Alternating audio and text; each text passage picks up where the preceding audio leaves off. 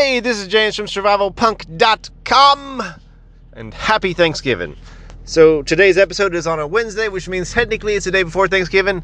The email for this episode will come out on Thanksgiving because it's 6:39 right now, and the episode will not make the 7 o'clock deadline, I'm sure. So this episode is going to be the Thanksgiving special of the year.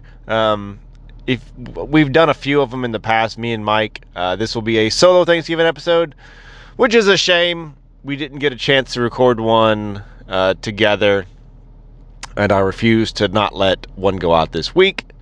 I have a lot of stuff to cover. So basically, this Thanksgiving special will be a bit different. It's not going to be a rehash of the old Thanksgiving special, which really delved into some recipes, how Mike does his turkey. We're gonna mention that the original Thanksgiving, I think the first special that is, not the first Thanksgiving, the first special, we got into the first Thanksgiving a lot more than I am in this particular episode. This time, guys, so anyone with a brain that doesn't watch CNN will admit we're in a recession right now. A lot of smart people are saying that this recession is going to go into a Great Depression. There's going to go into a depression rivaling or worse than the previous American Great Recession, which would be brutal. So I've been watching a lot of documentaries and videos about the Great Depression.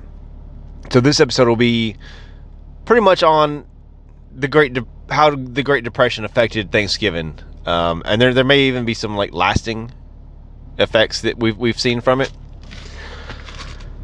But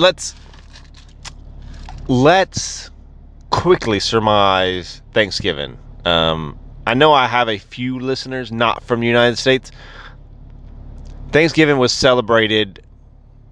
So when the Pilgrims came over from England, they had trouble getting food. They were starving. Some Indians came and gave them a big feast, and that's what kicked off Thanksgiving, basically. It didn't become a national holiday until 1863. During the middle of the Civil War, the American Civil War. And you know what? All of these, I knew a lot of this information, right? I obviously knew about the first Thanksgiving, which I glossed over real quick. You can listen to the previous episode if you want to. I knew about these things. Here's something I didn't know. So I also knew that basically Lincoln did it to appease people and to try to bring the country back together. So they created an American holiday for Americans to really sort of bring the country back together when they were wrapping up the Civil War. I did not know that Sarah Josepha Hale was the one that for 30 years was pushing for the government to make Thanksgiving a national holiday. You're like, who's Sarah Hale? Who is this lady? She was a very prolific writer. She wrote something called Mary Had a Little Lamb. She was known as the Thanksgiving Queen because she pushed it for almost 40 years. So, did not know that fact.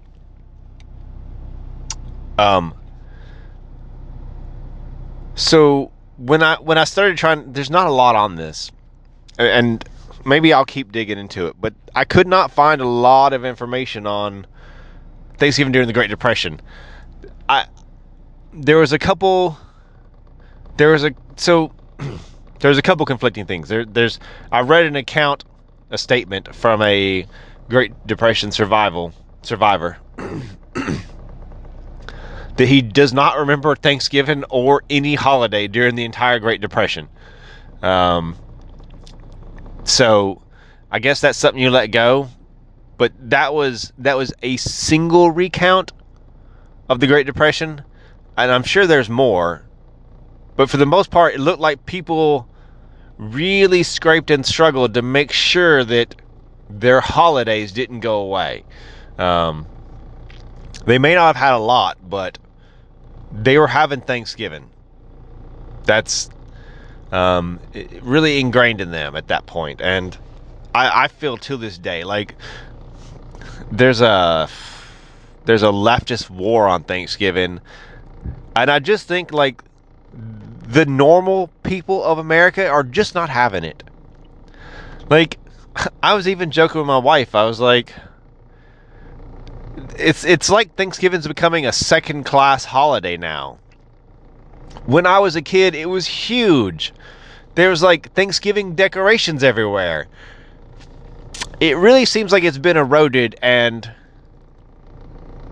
this is going to be a rambling episode, guys. Sorry. I have a strong like I don't bet money, but I bet sodas. I'll bet any of you guys a soda that. So I would say pendulum swing with like the generations, right? So like Gen X pushed like the politically correct envelope all the way to like offensive territory a lot. And then millennials went the other way. They pushed the pendulum the other way to being offended by everything all the time. And it carried on like, so I would say and I hate this, like the generations, like you lump them together, but they generally tend to be such a big gap that like I'm a millennial. I fell into like the first wave of like just missing out on being Gen X. Mike is Gen X, Capture Tail Mike. I, born in 1982, am a millennial by the truest definition. Like they define millennials as coming to age at the turn of the century. So the year 2000, January 4th, 2000, I turned 18. But then you look at like the very last people that qualify as as millennials before it turned to Gen Z or even the Alpha generation. Like the sensibilities between the two is so different. Like I tend to fall more in with Gen X, but whatever. I'll take the burden I'm saddled with here. So it looks like Gen Z is kind of in the middle. Like there's a lot of really dumb Gen Z, but and that's with everyone, I guess. Gen Z seems to be more on board with the whole transgender bullshit. And millennials, by God, are all about it. So I'm really thinking, I have hope for my daughter, who would be Gen Alpha, that they're going to just swing like 1950 style conservatism. Like us older, like Gen X millennials are going to be like, well, maybe you should loosen up a little bit. No, father, I shan't loosen up. And then the next generation will probably be just batshit. That's my prediction. I just really like the way, like, you can look at the generations like really swinging the pendulum here, and I think the next one's going to swing hard conservative, like just traditional, and shit's falling apart. Like it's just not. I don't. Is there a point where the pendulum goes so far like that they just kind of reset back to zero and start from there? Like, how long have we been going on this? Like, if you look through history, and I do tend to look through history, like there's definitely been times of like extreme opulence. Like you look at Greek before the fall of Greece. Man, if you time traveled a bunch of leftists, they would love Greece. Like they were, and I grew up liking a lot of Greek things, Hercules and the myths and the legends. But a lot of the Greek people were just gross. We'll leave it at that. So I don't like, is it like a 1,000 year run before like society gets reset and then you start swinging the pendulum again? I don't know. Are we towards the end? I don't know.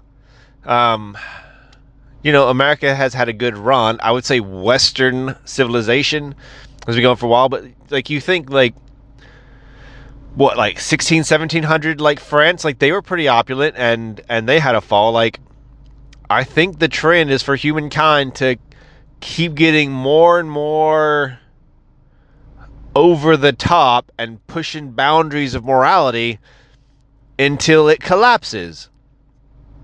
And it can go back to the old phrase that, good times create soft men, hard times create strong men. So if you keep pushing the good times long enough, your people get too weak and your society collapses. Which, if you want to listen to a good podcast, Dan Carlin, his podcast on Genghis Khan, where they realize this. They realize that. So Genghis Khan, his Mongols had like the strongest army. Like they could just tear up anybody. And then they got rich and they got wealthy and they got powerful. And then their warriors got soft. So they started sending their people back to like the hard like dustpan plains of Mongolia to train so that they weren't weak men. Yeah, this is going to be one of those podcasts, guys. So it really looks like the Great Depression did not hamper Thanksgiving. People still had their Thanksgivings. They found a way, and they kept doing it. It was not the way they did it before. I was reading an account where oyster stuffing used to be a big thing, and when you come across all this stuff, you see that like a lot of the food trends have changed over time. Like you look at the first Thanksgiving, where there possibly was no desserts, which is a big portion of our modern Thanksgiving. Probably right after that, like you get white people together, they're baking a cake. Indians are like, oh no, I'll just eat my venison. White people are like, nope, cakes and pies, guys. It looks like the recipes really changed over times, and so oyster stew used to be a big thing. Oyster stuffing, and the guy writing this article was like, on his way back from college, he bought 2 quarts of oysters for like $1.63 or something. And his dad was like, whoa, you blow your hard-earned money on that? Like, whoa, that's, that was a lot of money.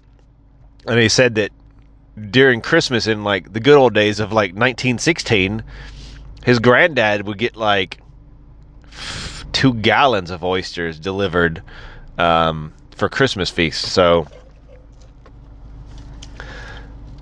people are still doing their Thanksgiving. And one of the ways they're doing that is with finding cheaper alternatives. So I shared this on Facebook, and it was just mind-blowing. So I went and looked. I wanted to see what was the price of a turkey during the Great Depression. And one of the dates I found was, so the price of turkey in 1933, during the the middle of the Great Depression, started in 1929. 1933, Depression going strong. The price of an average sized turkey was $3.04.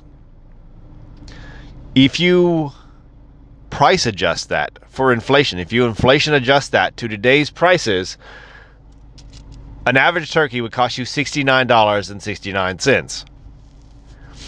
$69. What? Like, so one time I got it in my head to go buy a organic local pasture turkey for Thanksgiving. And I got a pre-order when it was no money down. I go pick it up. There's a long line, lots of people picking up their turkeys. I get in this long line. I get to the front. I hand them my pickup ticket. They're like, all right, here's your turkey. It'll be $119. And I about pooped myself. And I'd already got in line, and I had the money, but I didn't want to spend the $109. I was thinking like $50, and obviously I knew going in this is going to be expensive. You know, I knew I was going to spend a lot of money, $100 and something. So, wow. But a normal run of the mill, like your store brand, your Butterball, like $69. That's, I don't know how many turkeys would be sold at $69. Like, I'm in the business of selling turkeys. Like, that's part of my job duties during this time of the year is selling turkeys. I did not see turkeys nearly that expensive. I would say the most you're going to spend for a turkey this year that was a normal run-of-the-mill turkey is about $30, with the average being about $15. So like a fourth of the price in 1939. And this is just a recession right now. So, who, like, and they obviously sold. People weren't not buying turkeys. People were. So there was a lot of people that really had to like think and be like, this Thanksgiving, I'm going to have turkey. They're going to have to like struggle probably the whole year to be able to buy this turkey. You know, it's definitely a big expenditure, but like,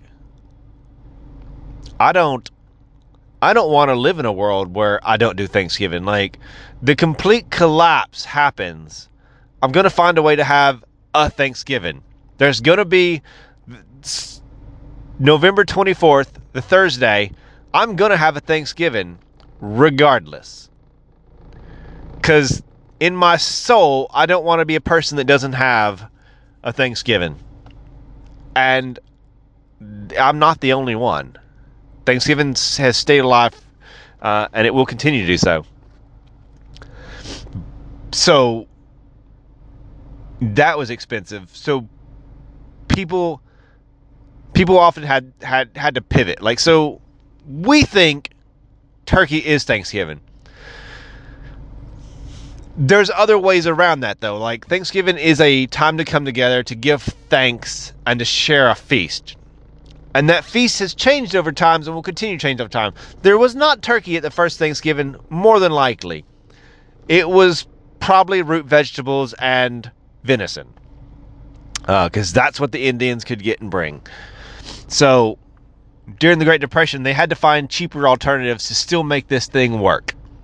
They weren't willing to give up Thanksgiving, but the turkey itself was up for grabs. Like, you could drop that off and still have other things. Like, one of the things they did was, I'm going to go straight to I'm going to skip around my list a little bit. So, one of the things was something, and I want to try it, and I've got my wife on board. I don't know when I'm going to try it, but we're going to try it. It's called mock duck.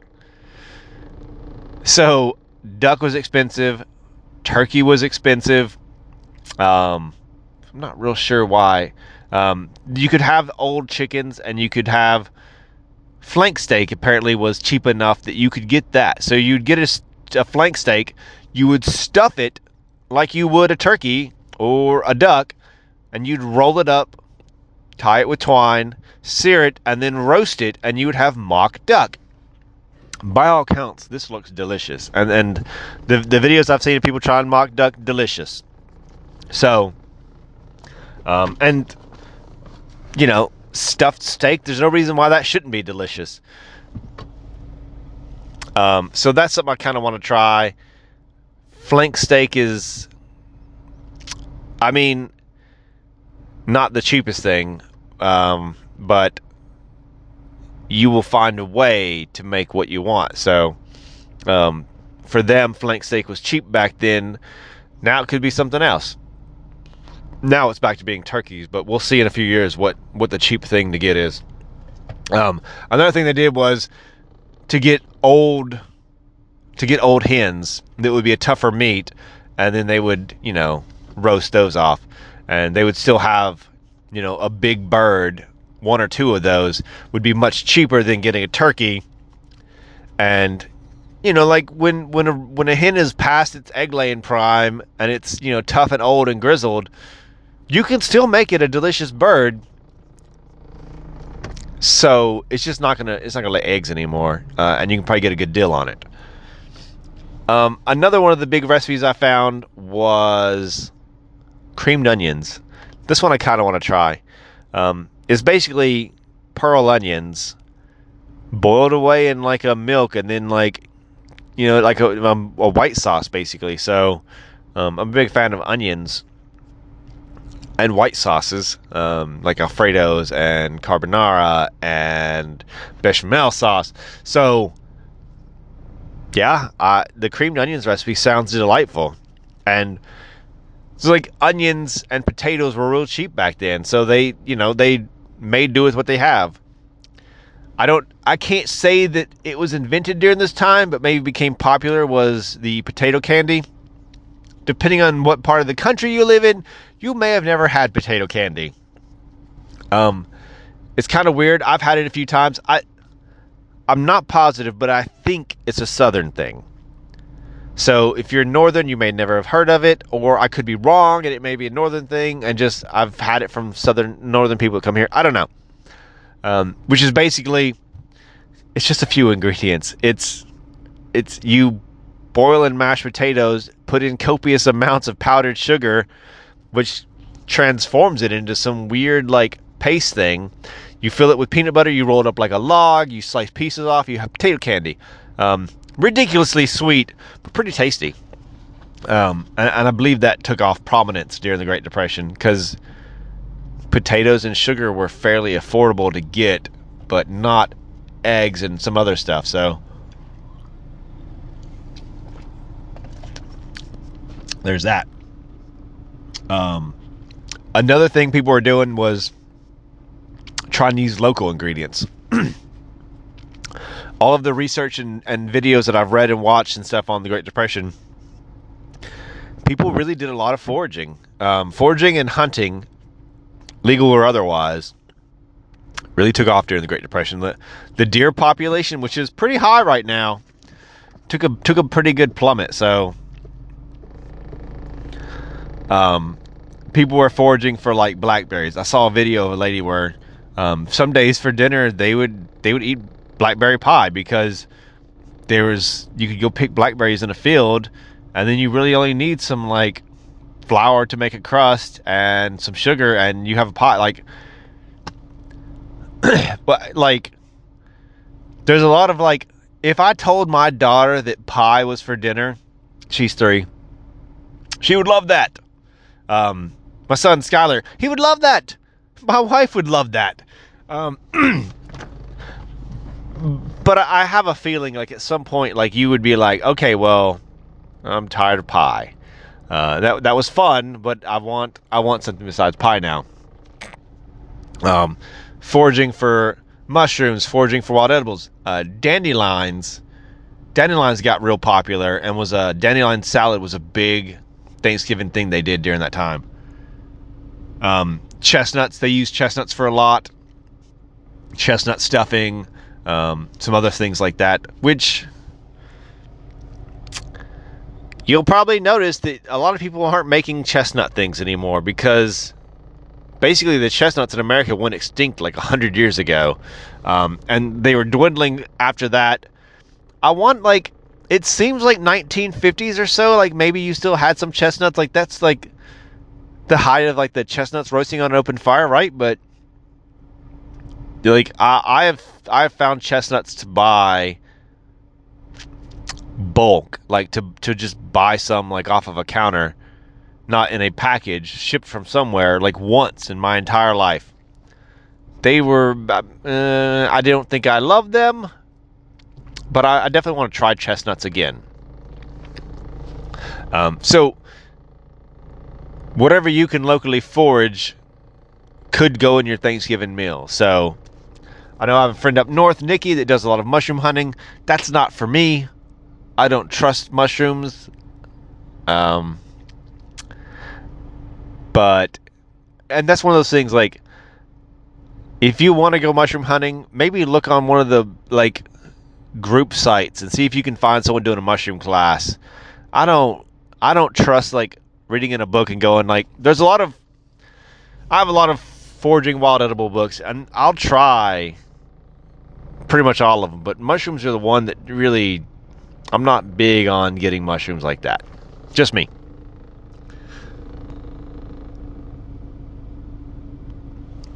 So another thing, and I just want to like, just because I'm like doing so much research on the Great Depression, I've come across silver prices during the Great Depression, and silver was a lot more important during the Great Depression, and so looking at the price charts during the kickoff of the Great Depression, if we look at the silver price chart before the Great Depression kicked off, silver was at an all-time high. The Roaring '20s really drove the price up. Life was great. Silver was high. Great Depression kicks off. It bottomed out. Like, and I look at the chart till now, it has never came close to bottoming out that hard before. And it's been dropping, but it hasn't bottomed out anything like that. If you had bought at that drop,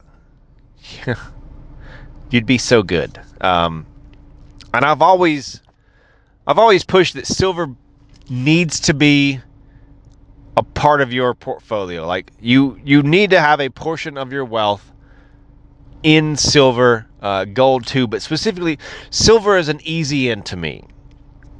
I've either held silver stocks, put silver in my 401ks at work, or I also buy silver. So I diversify in that regard too. But it may seem counterintuitive during the Great Depression to be buying and holding silver. But the dollar was pretty shitty and hard to find. Silver began pretty low, but after that low point, it started going up, and it never came back down to those levels again. If we were, and you can't exactly transpose this, but I don't feel the dollar is going to be doing too well in the near future. Like, that's so milquetoast, like low bar, like you can't tell me I'm wrong. Like the dollar debased and valueless, and we switch to a new monetary system would be on the high end. The dollar not doing so well in the near future, even though it's is real strong right now, but inflation is ridiculous. So I'll stand by that. You look at 10 years out, I don't think the dollar's be doing too well. 10 years. Maybe recover it in that. If, by example, you were looking at going into your 401k and putting a percentage of that money into silver, then I think you'll perform better. I would have to defer here. There's a company that I've been looking at. They know more information, and they could specifically try to help you out here. And I would recommend you go check out thegoldirakit.com. I'll have a link in the show notes. I've kind of played with it myself. They are more nuanced, but cannot stress enough that you need to be holding some sort of silver. And so I saw on Facebook someone like, silver won't do you no good when the depression hits. I'm like, are you like, some of these preppers are so short-minded, like I just don't get it. If you were able to find a way to buy some gold during that dip, during any dip, silver has always rebounded. Like when you, like, silver was, I want to say the chart I saw was like the peak at like 1920 something was like $1.63 an ounce for silver, and it plummeted down to like a nickel. Like, it plummeted down, like, just in, like, the bottom of the chart. Like, nothing goes down that low, right? If you had found a way to buy silver, to hold silver during that time, your wealth would have went up. Like, worst case scenario, you're on the verge of death and you have some silver coins, you have a wealth in like a silver IRA, you could do something. So your mileage may vary. I recommend, so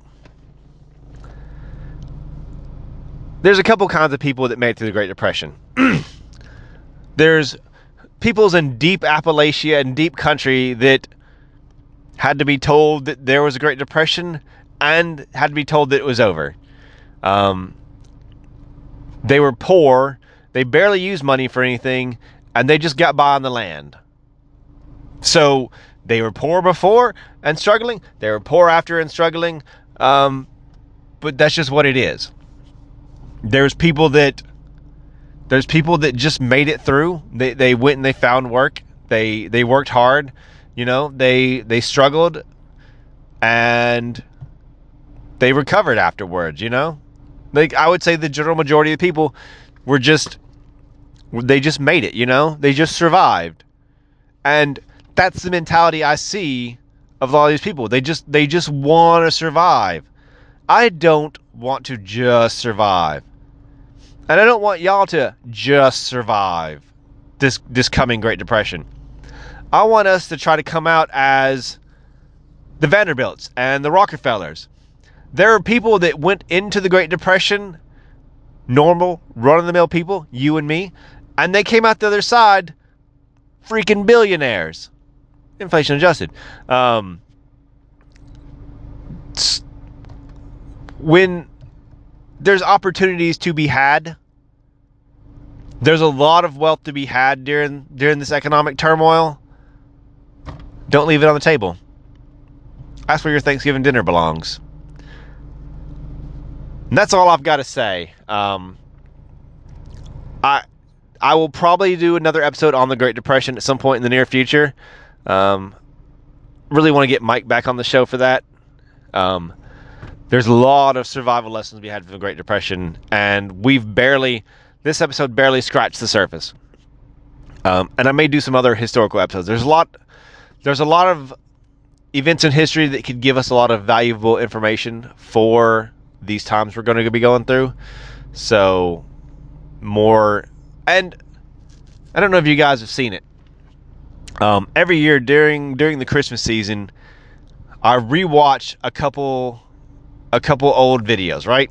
There's the BBC put out a bunch of these farm series where they take these historians and they make them go live for a year during this time period in history. The Victorian, the World War II, all these time periods. They make them live, and then you get a lot of information. I love those things, and for some reason, they've become like Christmassy for me, because they always have a Christmas episode. The Victorian Christmas, the Edwardian history, Christmas. Love these. So there's a lot of good survival information to be plucked from those suckers. If you haven't seen them, go look on YouTube. You can find them.